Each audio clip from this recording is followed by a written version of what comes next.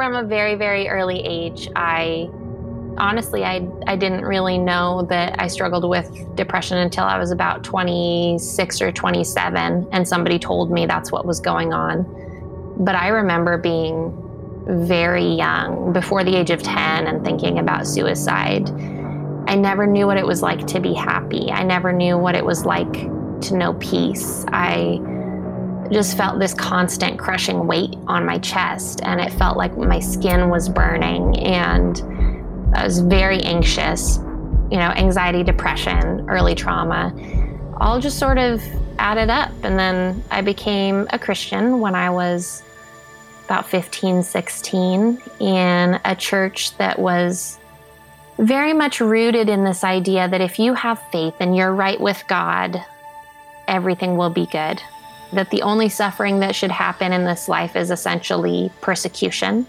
That God wants everyone to be healthy and wealthy and happy. So with that, there were a lot of people who believed that if you were depressed or sad, that you were in sin, you were not praying or reading your Bible enough, you were selfish. So I began to form this idea that I was toxic and bad because of the things I struggled with and because I couldn't fix myself. And I was very angry with God at times, and I didn't believe he loved me because I couldn't understand why he wouldn't fix me and make me better so that I wasn't so bad and sinful all the time. And looking back, I can see that some of the leaders around me just were simply ill-equipped. They didn't know what they were doing. They hadn't been exposed to a lot of information about mental health, and they were doing the best they could with what they had. And they really loved me and wanted me to get better, and they genuinely thought that that was the way for me to get better. Episode R051 features Sarah Robinson. Sarah is a writer who is open about her struggles with self-harm, suicidal ideation, and depression. When Sarah decided to share her thoughts about suicide in a more public forum, people started asking questions. Thankfully, the right kind. They wanted to understand rather than to harshly judge those who have died by their own hands. This is an important conversation. In 2016, nearly 45,000 Americans aged 10 or older died by suicide. This according to the Centers for Disease Control.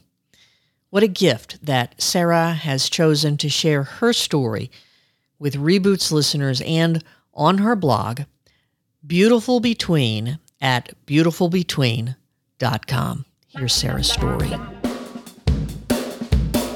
Hey there, you're dialed into Reboots, featuring stories about people who have been forced to start over in life or in business, all walks of life, anonymous or named, high profile or low down, stories with heart, soul, and grit. Because knowing and sharing our stories is essential for living a life of joy, experiencing healthy relationships, and impacting the world around us in a positive way. Here's your host, Tracy Winchell.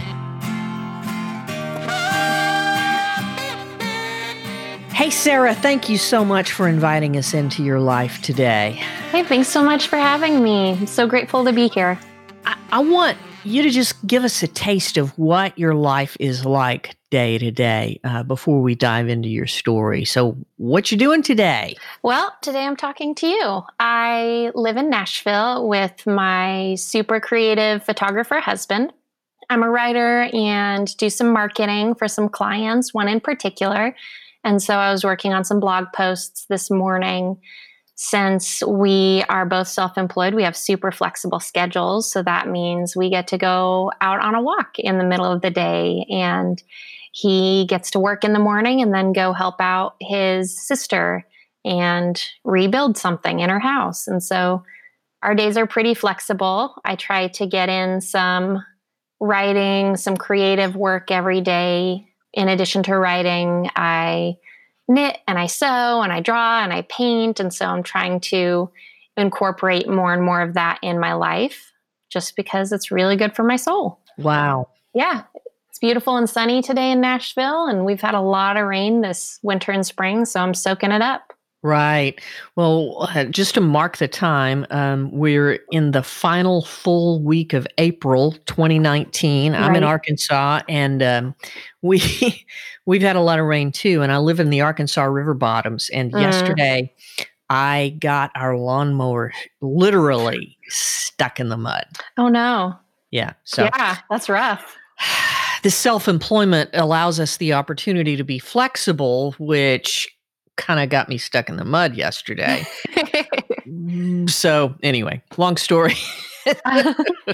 So we were introduced to each other through a mutual friend, Steve Yes. Austin. Shout out to Steve. Shout out to Steve, one of my favorite people. And mine. Yes. And you helped Steve with his book, Catching Your Breath, right? Yeah, I edited his book, and Steve and I have written together for, almost 4 years now. We met accidentally in a Facebook group for a course I was taking that he wasn't supposed to be in the Facebook group. And he was just like, oh, this is a writer's group. I'm a writer. I should join. And we connected, and we've written together ever since. And I helped with his previous book, his self-care journal, helped do quite a bit of editing for that. And then really did all of it for this one. About a year ago, we were starting on it, last spring, last summer. And so that was a lot of fun. Well, where does somebody find your writing, and what do you write about? You can find me at beautifulbetween.com. And I write about living well in the mess, in the now and the not yet. And I write very openly about a lot of things that the church doesn't talk about, including, for a while now, primarily mental health issues. You know, prior to getting married, I talked about singleness and grief and doubts and, just kind of any hard thing, and just finding joy and beauty in the midst of the mess that is this broken world. Your story is really interesting, and the whole reason that over the past, I guess, year or so, you've kind of become a quote, air quotes, overnight sensation, because a whole lot of hard work went into the middle of that. Yeah. Tell me about the blog post that kind of catapulted you into a much more public conversation. Sure. So last year, right after Anthony Bourdain and Kate Spade had both died by suicide within a very short window of time, I just sort of grew angry because I was anticipating the things that are often said within the church and by Christians on social media about people who die by suicide. That it's selfish, that it is a sure sign they're going to hell. How could anyone ever do such a thing? What's wrong with them? And I was actually talking to Steve one day and was kind of just venting about this. It was almost like, I hesitate to label myself this way, but it felt almost like a righteous indignation. And I told him, I want to write a post where I call it, I love Jesus, but I want to die. And he was like, first, that's not true right now. And I was like, yes, I'm doing good. That's not true. But I've certainly been there, and Steve has too. And we've talked about that quite a bit. So I wrote this article just talking about how there's all of these myths about mental illness, and particularly severe mental illness that's linked to suicide. Things like it's selfish, you don't pray or read your Bible enough, you're not serving God wholeheartedly, it being a sign of you being faithless, not having enough faith. And so I just put it out there, and I did put a lot of hard work into that post because I knew it was an important message. I didn't expect so many people to read it or to see it, but once I published it, maybe a week or two after Anthony Bourdain and Kate Spade had died, it started to get shared and shared and shared. And Steve also shared it with a friend of his who was an editor at Relevant Magazine at the time. And Relevant Magazine decided to publish it on their website. So it very quickly wound up going viral and continued to be a viral post for months. And the traffic has definitely gone down. But even to this day, if you Google, at least last time I checked, for a long time, if you Googled, "I want to die," my article came up on the front page. Wow. And so every day I get people coming to my website, hundreds of people coming and reading that post because they Googled, "I want to die." That's why I talk a great deal about mental health these days. That's why, as I mentioned earlier before we started recording, I try to be a really open book about mental health issues, about my struggles with depression and anxiety and trauma and suicide and self-harm, because there's all of these myths out there and people are dying. And if it's easier to talk about it in the church, if it's easier to talk about it in Christian circles, then it becomes easier for us to know how to help one another and walk with one another and save lives. Yeah. This is a topic that hits close to me. I want to be careful about privacy, but someone that I've known my whole life took his life late last year. And That's awful. Yeah. And I get you. So forgive me for kind of needing to gather myself here for a second. Of course. I lost my train of thought because my heart started racing. Aww. As tragic as it is for those we lose to suicide, for those who are trying to live a life of faith and think their Christian faith isn't strong enough because they're thinking about suicide. That's all tragic, and I want to kind of unpack that a little bit as we move forward.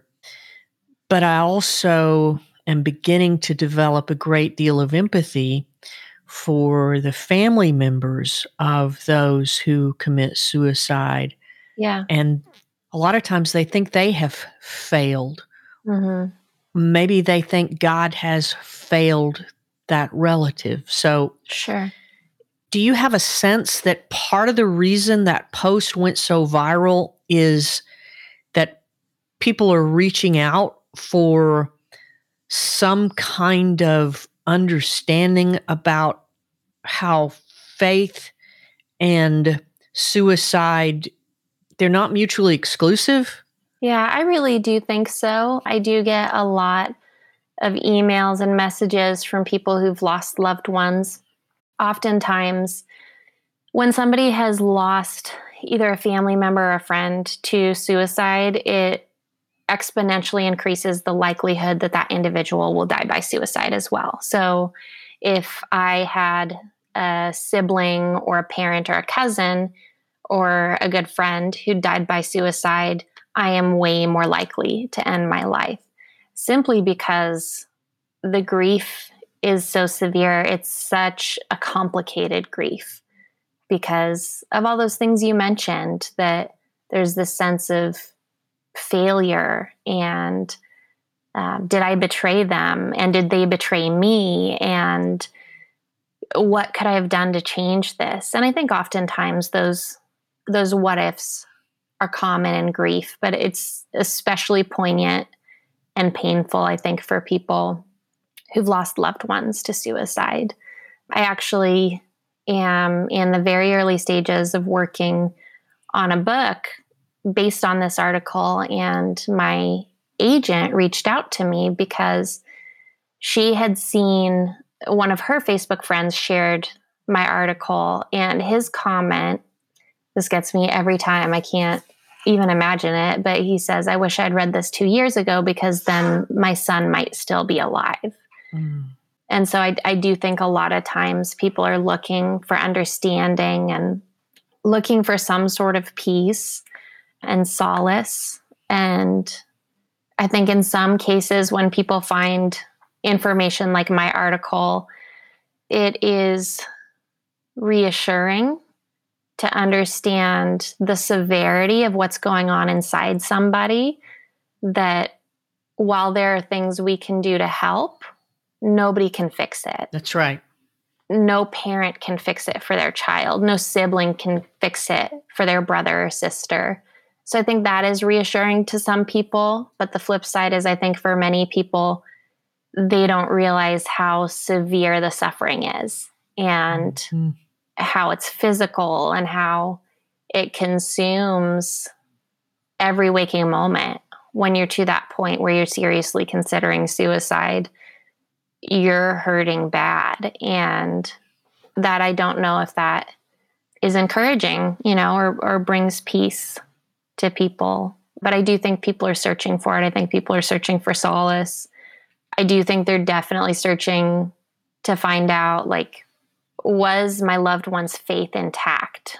Right. Because there's this belief that suicide is like an unforgivable sin. Mm-hmm.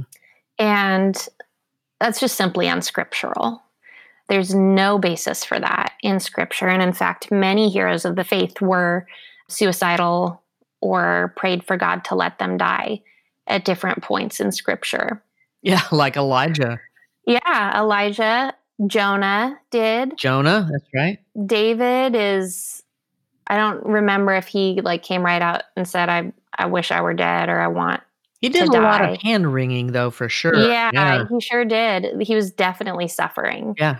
And Job, who, oh goodness, yeah, he was suffering so much, and he cursed the day he was born and wished he'd never been born, and all of that. So there's just simply no basis for this belief that suicide is an unforgivable sin. In most cases, it is a terrible end to a terrible disease. Mm-hmm. And so a church tradition had arisen that said, people who die by suicide go to hell. And I don't think that is, obviously, I don't know. I haven't been to the other side, but I don't think that's a fair assessment. This is a difficult topic for a lot of people. I just want to give people an opportunity to check out a really cool resource that you have that helps people talk to people who are struggling with mental illness or thoughts of suicide. Where can someone go to get this really helpful guide? Yeah, if you actually go to beautifulbetween.com, right at the top of the page of my blog, there will be a link to that article about I love Jesus, but I want to die. And there's a link within that article to the resource. It is a simple little 2-page document that on the first page, it just gives you kind of some tips and tricks on how to talk to people struggling. And then page 2 is a list of phrases that you can use. It's beautifulbetween.com/what to say. Beautifulbetween.com/what to say. Awesome.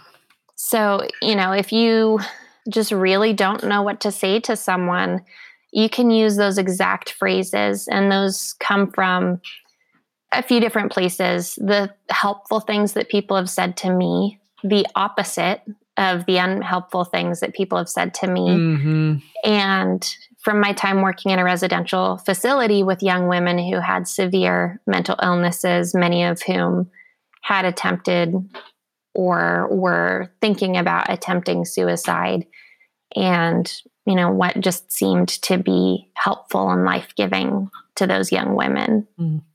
Well, thanks for putting that together. I'm definitely going to be sharing that with not just Reboots listeners, but people who want to subscribe to the Reboots email list. So that's awesome. Coming very soon. Very cool. With that, I want to dive into your story, which kind of begins from, obviously not at the very beginning, but within the context of I love Jesus, but I want to die. you talk about having a conversation with someone, a lot like what we've just talked about in terms of someone just not understanding why someone would attempt to take their own life or to take their own life. And you caught yourself in a moment, kind of, if I understand, you were kind of shocked at what came out of your mouth. A little bit, yeah. Which was? I understand. I know what that's like. I was actually on a work trip. You know, it's not your normal, like we're hanging out by the beach, eating ice cream. And this guy mentioned a friend of a friend who had died by suicide. And I just felt sick and my heart started racing, just like you did a little bit ago when you were thinking about your loved one who passed away. And I'd never really spoken up in a setting like that. There were, 3 or 4 people there. And I just said, I know what that's like. I completely get that.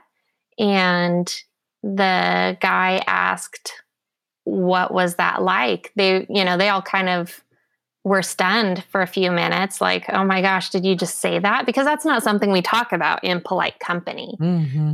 So I just started to tell them what it feels like and the physicality of it and the exhaustion and what it does to your brain.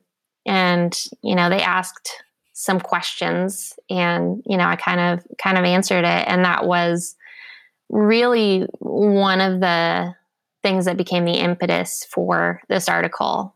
So just to be crystal clear, you owned up among some kind of friends, but mostly acquaintances, that you had either thought about suicide or that you made an attempt on your life. Wow. Yeah, a couple of the people I was sitting there with, I knew fairly well, but the gentleman who'd made the comment about a friend of a friend who'd passed away, I'd only met him a handful of times. We haven't spent much time together. And so I think that's a big part of why it was so shocking. That's rarely something that you'll talk about with your closest friends, let alone someone you just very casually know. So can you share with our Reboots listener what you shared in that moment with the guy that you kind of went, yeah, me too? Yeah. What happened? And how wonderful and how grateful that I am that you're still here. Can you just kind of walk us through what that whole experience was like?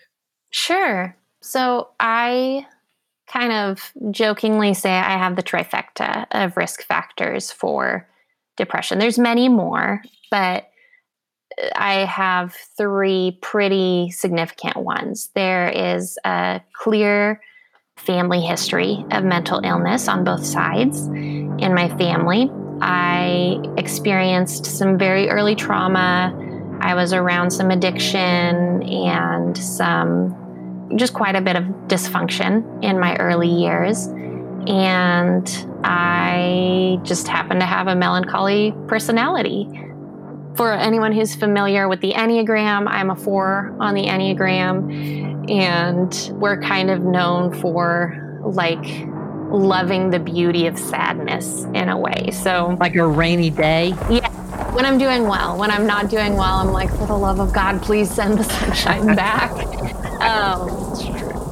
Yeah, so from a very, very early age, I didn't know it. Honestly, I didn't really know that I struggled with depression until I was about 26 or 27, and somebody told me that's what was going on. But I remember being very young, before the age of 10, and thinking about suicide, just feeling like I never knew what it was like to be happy. I never knew what it was like to know peace. I just felt this constant crushing weight on my chest, and it felt like my skin was burning, and I was very anxious, dealt with a lot of fear as a child. And now, even though I've done a lot of work and don't deal with a lot of anxious thoughts anymore, I still have very physical symptoms of anxiety. anxiety, depression, early trauma, all just sort of added up. And then I became a Christian when I was about 15, 16 in a church that was very much rooted in this idea that if you have faith and you're right with God, everything will be good. Everything will be okay. That the only suffering that should happen in this life is essentially persecution. That God wants everyone to be healthy and wealthy and happy. So with that, there were a lot of people who believed that if you were depressed or sad, that you were in sin, you were not praying or reading your Bible enough, you were selfish. I had people tell me, if you would just focus on other people, like it's impossible to be depressed or sad or down if you're focusing on other people. And, if you can't say anything nice, don't say anything at all, even about yourself and even about like what you're struggling with. And so from the very early stages of my faith, I began to form this idea that I was toxic and bad because of the things I struggled with and because I couldn't fix myself. And I was very angry with God at times, and I didn't believe he loved me because I couldn't understand why he wouldn't fix me and make me better so that I wasn't so bad and sinful all the time. And looking back, I can see that some of the leaders around me, especially my youth pastors at the time, just were simply ill-equipped. They didn't know what they were doing. They hadn't been exposed to a lot of information about mental health, and they were doing the best they could with what they had. And they really loved me and wanted me to get better. And they genuinely thought that that was the way for me to get better. I'm very close to some of those people now. And, we've all grown and all gotten healthier. And I say all that because I think oftentimes when people with mental health are wounded by the church, it makes it so difficult to trust and hope that your relationships with church leaders or just the church in general can get better. I just say that to say mine have. Good. So, yeah. So as I mentioned in that article, I love Jesus, but I want to die.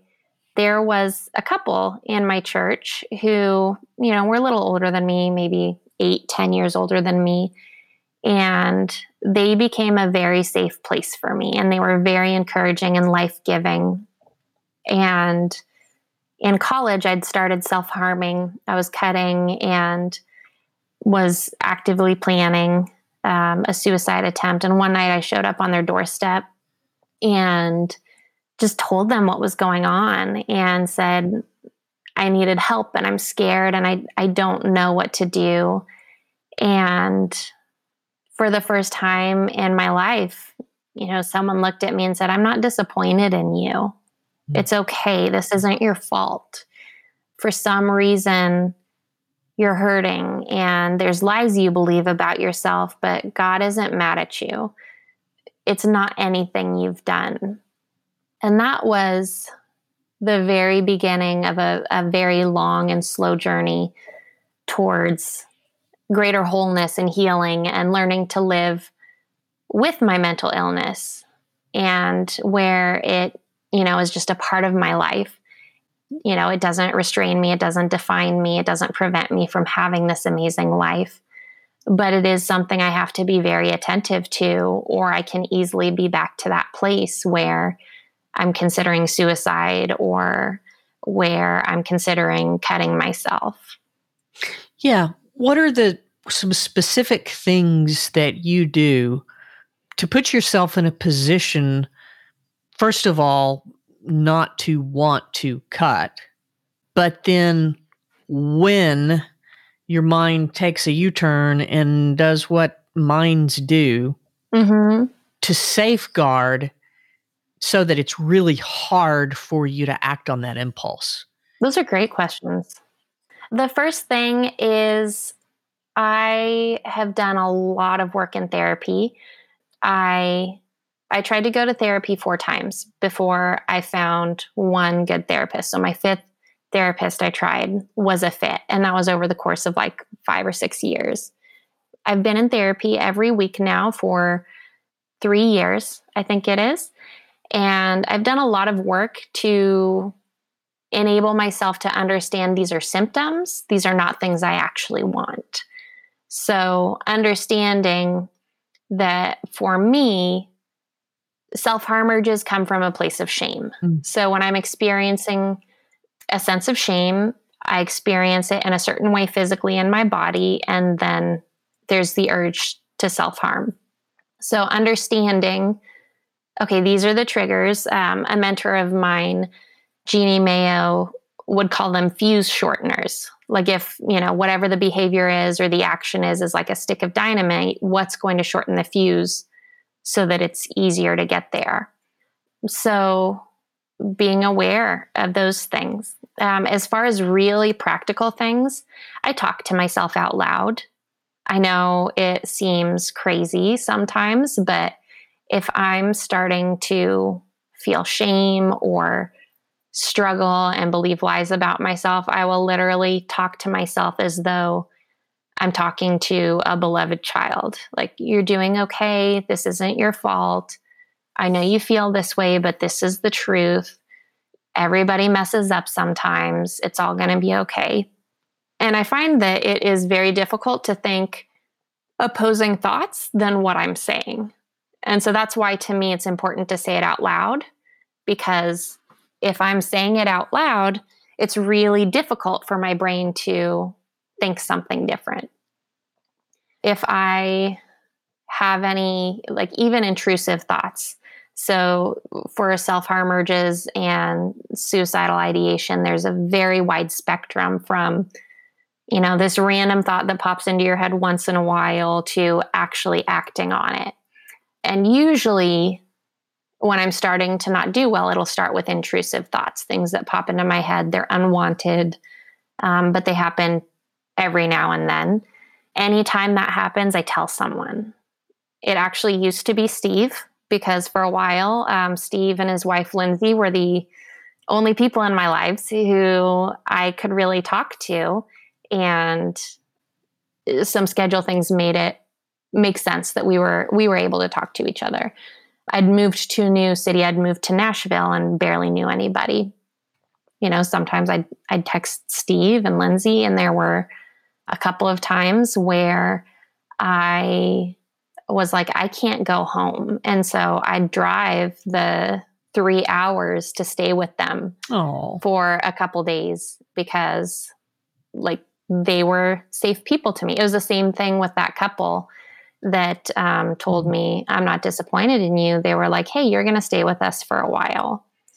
So just telling someone, it really sucks at first when you start doing that, because there's the shame associated with it. But over time, when you realize this is just a symptom, this is not me, this is not something I want, I don't have to be ashamed of it because it's not anything I'm doing. It really takes the sting out of it. So now, that person is my husband. And, some people have code words for it, or for when they're having, a bad day. I'll just say like, hey, I'm having self-harm thoughts, or I'm having dark thoughts, or, I had thoughts of this or thoughts of that come into my head. I'm careful also with my language to separate it from myself. So I say, I had thoughts about this, not I'm thinking about this, because it's important to me to remember that it's not me. It's not coming from me. It's coming from a disease. So you don't want to own that thought. You want to recognize it as a passing, albeit incredibly dangerous thought that could take root. So you invite it to, hey, there you are, move along. Yep, exactly. I acknowledge it. I don't want to ignore it, because then it gives it room to grow. But I acknowledge it. I don't take ownership of it, and don't identify myself with it. And then I do the things I need to stay safe. Do you have any protocols so that, like, if there's an issue that seems to not go away, then do you tell your husband, hey, I've hidden something that I could use to harm myself. It's there. Please take it. Do you get to that point? Because I know some people who do. I have in the past. There have been times in the past where I have given implements to people, but it's been honestly years since that's happened because I think I've learned to be ruthless with self-care and ruthless with the disease and not let it get to that point. That's part of why the first time a thought comes into my head, I tell my husband. And I think people just have random thoughts, like you're driving down the highway and you're like, oh my gosh, what if I got in a car wreck? Mm-hmm. Not thoughts like that, thoughts that involve like actually hurting myself. I just wanted to make that distinction because, listeners who may not struggle with that I don't want them to think like, if you just have like this random thought and it's not a pattern for you, it doesn't cause fear. It's just a weird thought. Like our brains just do weird things. But if it came to that, I absolutely would be like, hey, there's this thing, or hey, like I need you to hide the knives from me or whatever.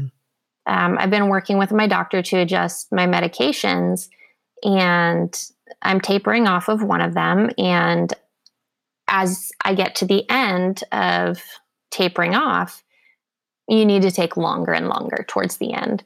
And so I made one step down and a dose too quick. And within about a week, I started really struggling. And I got depressed. And then I started having thoughts of suicide, thoughts of self-harm. And I was like, okay, like this isn't okay. And so, I went back up on my medication. So, that was under the supervision of my doctor and understanding like, hey, this is a sign that things are not going well with my body chemistry. I do work with my doctor, and that was when I got on meds. That was why, because I was realizing I can't do the work I need to do in therapy if I can't even cope with the thoughts in my head. Yeah, because the chemistry has to be right to do the heavy emotional and wellness lifting, right?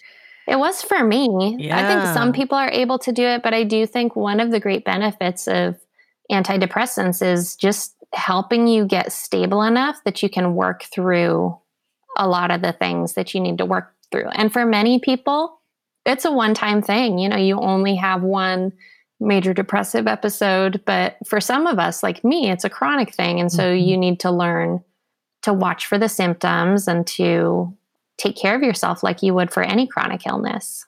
And what's interesting is I know you write a ton about self-care and some great ideas for self-care. And I love your approach to that, Sarah, because you share what works for you, but you also provide a menu of ideas that might work for other people, because it's kind of a plug and play thing, like morning rituals and things that are relaxing, and evening rituals. And like my morning actually begins the night before. Yeah. If I don't get enough sleep, or if I don't empty my mind of the stuff of today, then tomorrow's just confusing. But that kind of preparation might drive somebody else crazy, and it's certainly not self-care. So I just love the way you offer your readers the opportunity to mix and match. Awesome. Thank you. Yeah. Yeah, I've learned that self-care is so much more than like bubble baths and dark chocolate and stuff, which those have their place, and I mention those as well because there are benefits of both. But it's really almost like parenting yourself. If you had a kid and like everything's fun and games tonight and they want to stay up late, and that's cool, but tomorrow's going to be really painful for them if they don't get enough sleep because they're going to be grumpy and upset and frustrated all day.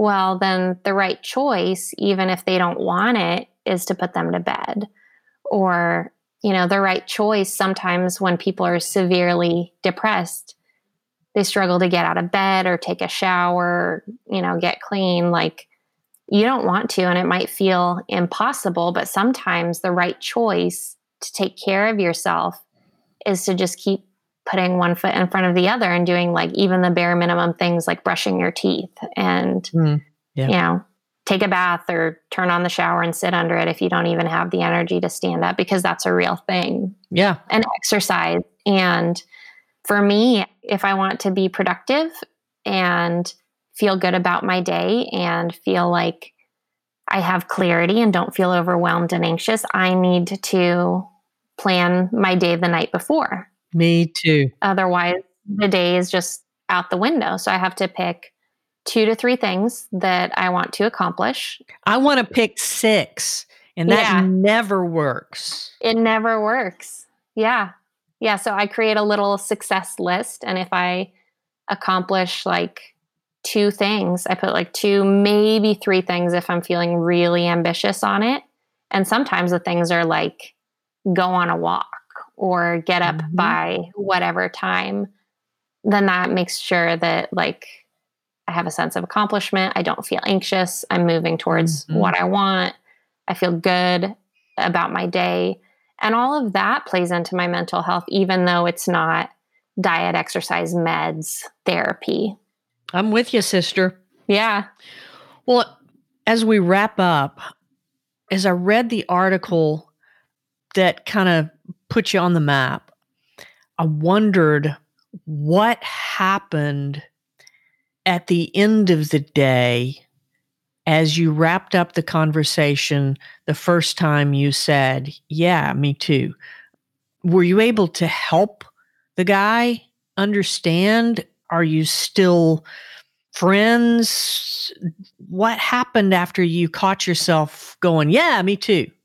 I think it was helpful. I think that 3 or 4 people who were there were all shocked, but I think they wound up being, I don't know if grateful is the right term, but like initially when I said like, oh yeah, I know there was like this intense discomfort.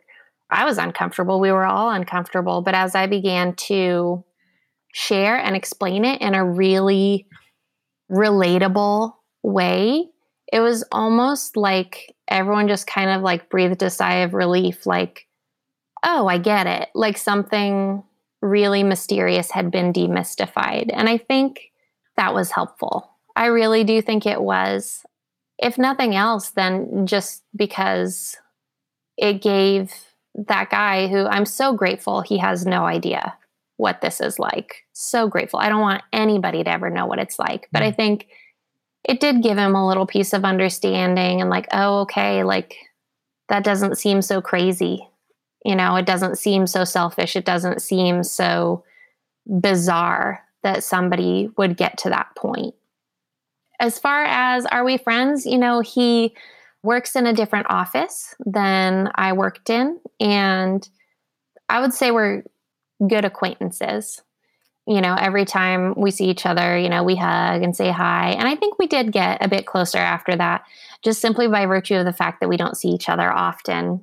That makes it tough to be BFFs. But yeah, I do think it was helpful. And I think also for me, I've done a lot of that online and in settings like this, where it's like, okay, I'm going to share my story on a podcast. I know what's happening, but it made me a lot braver to be able to have those conversations in the moment and to be unashamed of what I've struggled with.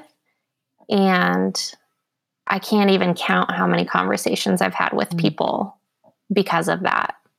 So it helped you get better to make yourself vulnerable in that safer setting. You weren't even sure it was going to be safe when you said it, right? Yeah, I had no clue. Yeah. And I think doing that and taking the risk and also getting to a place where I'm a lot healthier myself has made me just really willing to have those conversations and also to be okay if people don't get it. Like if someone doesn't understand, if they want to persist in their beliefs, that's okay. what I'm doing is not for them. It's not helpful and healthy for them to persist in some of those beliefs, but it's not a reflection on me. It's not a reflection on my journey. And it's not to say that I shouldn't keep doing what I believe God's called me to do at this season of my life. All right, last two questions. What advice or encouragement do you have for someone who loves someone dealing with self-harm or has attempted suicide? The big thing is to be okay not knowing and being okay saying, I don't know. I think it is so powerful to have someone sit with you who is completely okay admitting they don't have answers, but they're going to walk with you anyway. Having someone say, you must be hurting so badly to be at this point. And I don't understand what that's like, but we can find the help you need together. I can help you navigate this. I'm not going to give up on you. I'm going to still love you. And those words that my friends said to me are so powerful. Saying, I'm not disappointed in you is huge, huge. I've had the opportunity working at a residential center to kind of pay those words forward a few times. And I know the impact they had in my life, and yet I'm still shocked every time to see how healing it is for someone to confess, like, I just, cut myself, or I'm thinking about ending my life, and, even like I have a plan, or I just tried, and saying, like, that's awful. I'm sorry you're hurting. I'm not disappointed in you, and I'm not upset at you. It's okay to be upset, to be sad or worried, but it's not helpful to direct that towards the person who's suffering. It's almost like what you were saying. It's like when someone attempts to harm themselves or succeeds, there is clearly so much shame attached to that. Mm-hmm. It's one thing to say, I'm concerned about you. I'm sorry you feel this way. But it's a whole other thing to say, I'm so disappointed in you. That's just a dump truck load of shame on top of a mountain of shame. It's just the worst thing that we can possibly say to project shame on someone else, isn't it? Yeah. Things like, how could you do this? Or how could you do this to me? Or you should be happy because whatever, you've got a great family, or like your life is perfect, or like at least you're not whatever. All of those things are so shame inducing, and none of them are helpful. And I get it. It's hard when you are worried about someone. Yes. And you're scared. It's hard to control your own emotions, your own face, your own voice. Yes. And so you probably need to talk to somebody to help manage those emotions. Like, I'm a huge advocate of therapy for everybody, but look, it took you 5 times to find something that was working for you. Awesome. Yeah. Good girl. Yeah. And after every one of the first 4 times, I didn't want to go back, but eventually I found someone. And I think usually people find someone much sooner than I do. But I also share that just so people know, like, hey, like sometimes it's a process, but you're worth whatever it takes to get better. And your loved one is worth whatever it takes to get better, no matter what that is. And before we leave this topic, if someone doesn't quite know what to say to someone who is dealing with self-harm or suicidal ideation, beautifulbetween.com/what to say, a 2-page resource guide for how to prepare yourself to help someone else. Yeah. So last question. Sure. What advice or encouragement do you have for someone who has never told a soul that they are struggling with suicidal thoughts, or that they are engaging in self-harm on an occasional or a regular basis? I know I just said this a minute ago, but you really, really need to know that you are worth what it takes to get better. You deserve to be better. You don't deserve this. You don't deserve the pain. You don't deserve the hurt. None of those things are true. And the disease lies. So it's really important to get some people in your life who can help you find what's true. If you don't feel like you have a friend or a family member, you can tell, and they'll, help you figure stuff out. There's all sorts of resources to get therapy, to get medication, to work with a doctor. There's reduced costs or free clinics in almost every city. You can get really affordable counseling online. You can text the crisis text line. I know it's scary to ask for help. I know that it feels like you've done something wrong and you might feel ashamed, but asking for help and continuing to ask until you get the help you need is the best thing you'll ever do. Wow, Sarah, thank you. And we'll have this in the show notes, but I want to make sure that we provide this information to someone that you've just spoken to. The National Suicide Prevention Lifeline is 1-800-273-8255. 1-800-273-8255. So with that, any final words, my friend? Just that, I really hope those who are listening would, above all else, just feel loved listening to this and feel like there's nothing wrong with them. Because there isn't. You may have an illness, you may have these struggles, but there's nothing wrong with you. There's nothing to be ashamed of. And you are so worthy of getting better. Yeah. Thanks again, Sarah. You're welcome. Thanks for having me.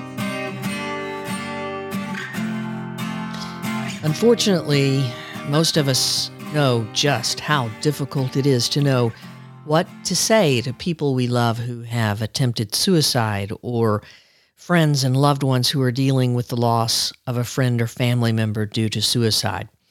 Sarah Robinson has created a terrific resource, incredibly useful, to help us know what to say and what not to say. There's a link to that guide in the show notes. I encourage you to download it and to review it and just to keep it handy. And if you've heard Sarah's story and you're relieved because now you know you're not the only one who has similar thoughts, think about someone you know who will love and accept you unconditionally. And please reach out to someone you trust and share your thoughts and your feelings and your fears. It's possible that no one comes to mind for you, and I'm sorry that you feel so isolated and alone, but there is still help. The National Suicide Prevention Lifeline is just a few digits away. That number is 1-800-273-8255. The number's in the show notes. I'm going to give this to you one more time. 1-800-273-8255. The world needs you here tomorrow. I'm Tracy Winchell. Thanks for listening. We'll see you next time.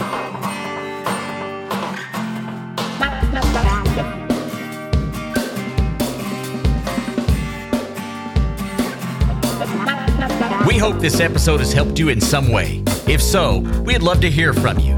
Maybe someone you care about might benefit from the Reboots podcast. It's easy to share from our website, rebootspodcast.com. The Reboots Podcast is a production of Winchell Storyworks Incorporated, a company dedicated to helping businesses and individuals know, share, and live their stories in order to impact the world around us in a positive way and to achieve financial freedom.